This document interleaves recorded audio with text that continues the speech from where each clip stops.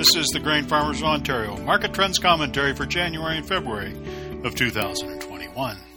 2021 represents a new day. With COVID numbers still at extremely high levels, the world flexes to respond, and with vaccines here, there is hope for better times ahead.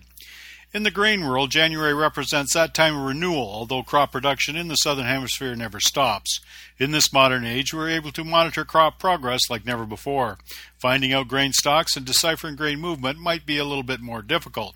However, each January, the USDA releases their final report on the previous crop year, releasing the data dump with such hype it rivals the Stanley Cup Finals, Grey Cup, and Vanier Cup combined. On January 12th, USDA threw a bomb into the mix.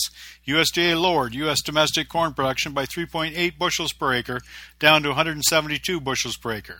This dropped total production down 325 million bushels, down to 14.182 billion bushels. In addition to this, USDA actually trimmed the old crop carryover by 76 million bushels, thus lowering corn supply by 400 million bushels. USDA lowered both feed and ethanol at a respective 50 and 100 million bushels. And the USDA also lowered corn exports by 100 million bushels. The stocks-to-use ratio was reduced to 10.6%, and corn futures reacted by going up on limit on the day. The USDA lowered soybean production to 4.135 billion bushels, a reduction from December based on a 35 million bushel decline and a half bushel decline in national yield to 50.2 bushels per acre. Soybean ending stocks came in at 140 million bushels, which came in within trade expectations. And the USDA maintained their estimate of Brazilian soybean production at 133 million metric tons, but reduced Argentinian soybean production by 2 million metric tons to 48 million metric tons. Wheat was left as a bit of an enigma, as U.S. wheat production was left unchanged from the December report. However, USDA boosted U.S. domestic wheat feed and residual usage. This, combined with lower production in Argentina and increased global consumption of wheat, helped the wheat supply and demand equation. On January 15th, wheat, soybeans, and corn futures were higher than the last market trends report. The March 2021 corn futures were at $5.31 a bushel. The March 2021 soybean futures closed at $14.16 a bushel, and the March 2021 Chicago wheat futures closed at $6.75 a bushel. Minneapolis March 2020 wheat futures closed at $6.43 a bushel, with the September 2021 contract closing at $6.59 a bushel. The nearby oil futures as of January 15th closed at $52.46 a barrel, up from the nearby futures recorded here in the last market trends report of $46.57 a barrel, and the average price for U.S. ethanol on January 15th in the U.S. was $1.71 a U.S. gallon, up from the $1.47 recorded in the last market trends report. The Canadian dollar noon rate on January 15th was .7857 U.S., higher than the .7831 U.S. reported here in the last market trends report, and the Bank of Canada's lending rate remained at 0.25%. In Ontario grain prices are higher than they were in December, and this is partly related to basis expanding, mostly based on futures prices going up. We've had exports into the UK, but also corn moving into Ontario from the United States. Ontario ethanol plants are booked. Old crop corn prices at $6.75 to $7 can have that effect. Now, farms aren't homogeneous across Ontario. However, farmers wherever they are know higher prices. As of January 15th, new crop soybeans are approximately $14.68, and new crop corn is $5.55 a bushel. This is forcing conjecture in farm country regarding what to grow in 2021. At these price levels, it could shift acres into soybeans and away from other more specialty crops like edible beans, sweet corn, and vegetables. Needless to say, the situation is fluid, and spring weather will likely determine much of that. Questions about Ontario crop pricing will surely dominate moving forward. There is a divergence between the old crop and new crop values based on where end users are with the different scenarios. When will this come together? Well, we know historically one of the best times to price both old crop and new crop is in June, but this year is so different. In the past, we've seen big premiums for corn in early fall based on old crop values, and the same could surely be had for old crop soybeans this fall. However, it is January 2021, and there are a plethora of market factors to play out in the next 8 months. A bird in the hand sometimes is worth so much more than seeing one fly by. And you can get all our Ontario grain prices by visiting the marketing section of our website. Now, the bottom line is, when it comes to Ontario crop prices, we're into some very rare air. The last time soybean futures were at these levels, the Canadian dollar was at par and there was a negative dollar basis. There is no true measurement of how much old crop is in Ontario bins. However, $17.50 old crop prices are a conversation stopper. Needless to say, nobody knows where prices will go. Commodity markets often get violent when the party is over. However, nobody knows when the party will be over, and in 2021 or 22 cents, whether it will end. Things are bullish right now. And when looking at soybean future spreads, all the way out they are inverted. In fact, the May, June, July future spread is showing an inverse of 13.75 cents. And this shows the willingness of commercial traders to pay more to get soybeans sooner. The old days of what's the rush to buy beans is long over.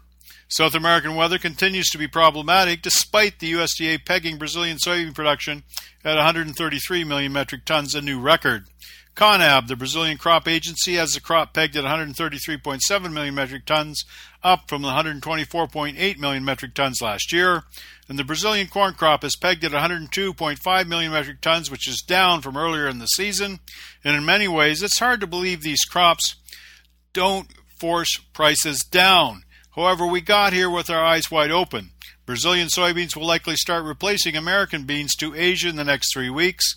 And as it is, daily market intelligence from South America will be part of the price puzzle over the next month. The January 12th USDA report was in some ways an indictment of the USDA reporting itself. Why did there need to be such an adjustment with the stroke of the pen? Why weren't these adjustments made earlier? Why was the 2019 crop so overestimated in retrospect?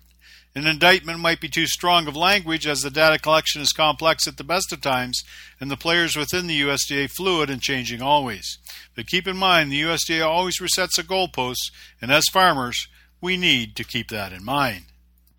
For corn, well, corn has been somewhat of a bystander to soybeans, but after the January report, you can see it wasn't quite so.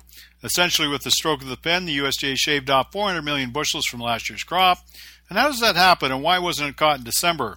It is what it is, and the corn future spread did tell us that story, and prices have risen accordingly. Needless to say, the USDA report also said we lost 250 million bushels from the demand side of the ledger. And if prices continue at these high levels, it doesn't bode well for ethanol. U.S. exports, which are behind the pace of actual shipments to hit the USDA export target. The March 2021 corn contract is currently a half cent below the July 2021 contract, which is considered bullish, and the nearby March corn contract is currently in the 96th percentile of the past 5-year price distribution range. Seasonally, corn prices tend to peak into June. However, prices now are at 6-year highs. Now, for soybeans, we all know about soybeans. The world wants them, and if things keep happening as they are, the world will run out. However, that never happens, as Brazil is set to harvest their record crop despite the uneven dry weather. However, price movement will continue to be volatile and violent. In many ways, we all know soybean prices will come back down to earth. However, we still don't know when. It's like a card game going forward. As one card is unveiled, then there's a new set of realities to deal with. Right now, the November 2021 soybean futures is 60 cents above July 2022 soybeans. That tells you how deep this dynamic soybean demand is. The March 2021 soybean contract spread over July 2021 is now 16 cents, which indicates bullish demand. Seasonally, soybeans tend to peak in early July and bottom in early October. However, that didn't quite mirror 2020, but eventually we'll get back to it.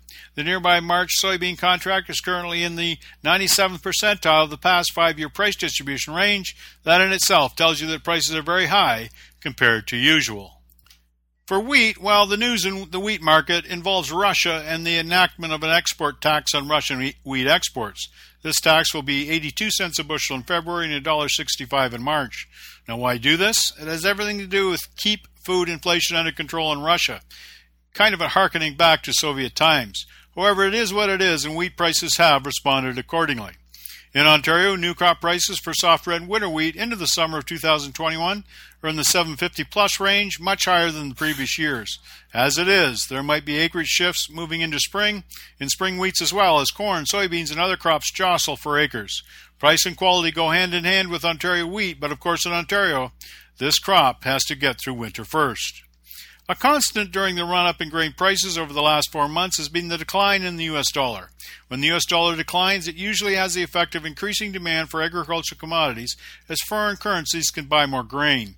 It is no different this time. Of course, at the same time, it boosted the value of the Canadian dollar, which usually means lower basis values in Ontario. The loonie has climbed to the 79-cent level on this move, with 80 cents clearly in the crosshairs. As is, with futures prices rising significantly, the cash price effect in Ontario has been muted this time around. However, if the Canadian dollar heads into the 80-cent price range, it should start to bite into Ontario cash grain prices. It cannot be left unsaid that the change in the American administration will certainly change the agricultural landscape in the United States, and with that, our price outlook. The Trump administration, with its overt American First policy, led to disruption with American shipments of soybeans into China, as well as corn into Mexico and several other trade-related events.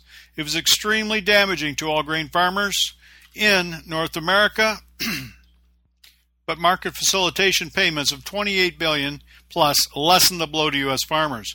Unfortunately, Ontario farmers didn't have the agricultural safety net to buffer this price drop.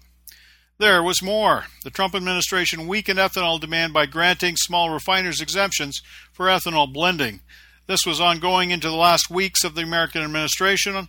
Ethanol corn usage has now dropped to below 5 billion bushels of corn, and much repair needs to be done not only to the ethanol file, but also to the trade file. Will the Biden administration work toward that end? Only time will tell, but presidential announcements via Twitter are likely over. A more stable environment for agricultural policy is likely in the offing. It is a long and winding road. November 2021 soybeans as of January 15th are $11.97. November 2022 soybean futures are $10.59. It tells a story that the world continues and risk management never grows old. The risks out 2 years aren't the same as the nearby months. In Ontario, we've got some very good cash grain prices. And amid the COVID pandemic, the wheels of the agricultural economy keep turning. And as we move ahead into 2021, there will be many marketing opportunities ahead. This has been the Grain Farmers of Ontario Market Trends Commentary for January and February of 2021. I'm Philip Shaw.